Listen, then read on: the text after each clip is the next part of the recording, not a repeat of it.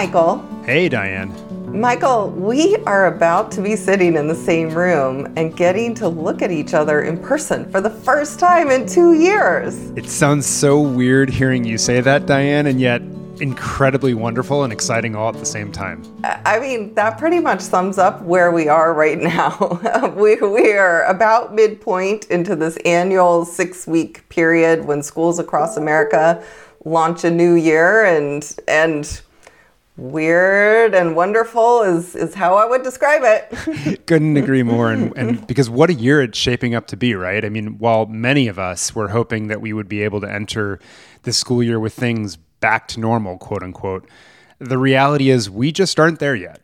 The most recent surge, right, as everyone has seen, fueled by the Delta variant, is certainly a part of what is preventing normalcy. But let's be honest, Diane, that's not everything that's preventing it. No. Right? I mean, after extended closures, disruptions, and all the trauma that people have endured, everyone who is returning to school, they're just not returning the same. And we've got to face it, that people are different after all that has occurred over the past 18 months. That is so clear to me, Michael, this week as our students return into our schools. You've described it exactly as it is. And, you know, when we started the Class Disrupted podcast at the very beginning of the COVID pandemic, we were observing that the pandemic was laying bare significant shortcomings in our education systems and models. And we really thought and hoped that the incredibly high cost of the pandemic would, at a very minimum, create the catalyst for change. And we had hoped that we could do 10 episodes of this podcast, shine a light on the good work and the great thinking that so many people have done. And then honestly, we could get back to hoping bringing those changes to life. All right. So hearing you say that, Diane, it sounds like we were a little bit naive. But in all seriousness, as we've both said, despite a lot of pessimism around us, we are, at the end of the day, unapologetic optimists, both of us. We are.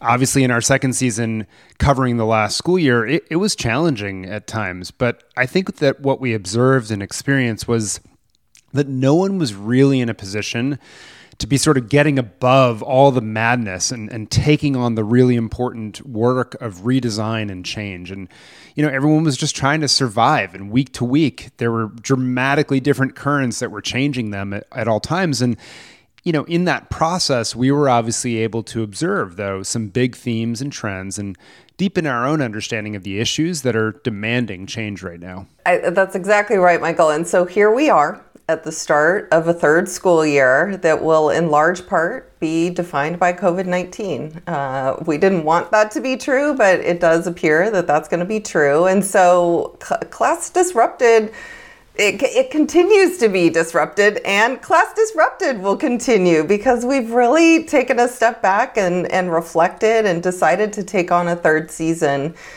in hopes that we can make a contribution to the collective work of so many are doing in this nation and that our nation really needs. Yeah, and that is indeed our hope, Diane. And while things, remain incredibly uncertain and the day-to-day work to simply operate schools continues to be super challenging, we do think that there might be some space this year to begin to redesign and evolve our schools so that they are truly meeting the needs of all students, all families in our society. Michael, that describes where I am as a school system leader. And I would just add that there are some realities that are going to force change, like it or not. And so we are really in that place of working to both deal with the still constant changes that COVID brings and to be able to look forward and to be able to strategically plan and look further into the future. And so my hope is that we can surface and advance the changes that are bridges to the future and help people see where we collectively want to go and should be going. And Diana is perhaps the most promising sign of hope. Our next episode of this third season will be recorded in person. Oh my gosh. Right, with a live audience too, at the ASU GSV Summit, which for those that don't know is typically an annual summit that occurs in the spring. It's been going for over a decade now, and rescheduled to August in San Diego. And then we hope all of you will join us this season, and we hope you'll share the word in your communities to get other people excited about these significant changes that we're talking about and believe need to be made. For this third season of Class Disrupted, available at all of your favorite places to listen to podcasts. And thanks as always for your feedback and support during this journey. And Diane, I can't wait to see you soon.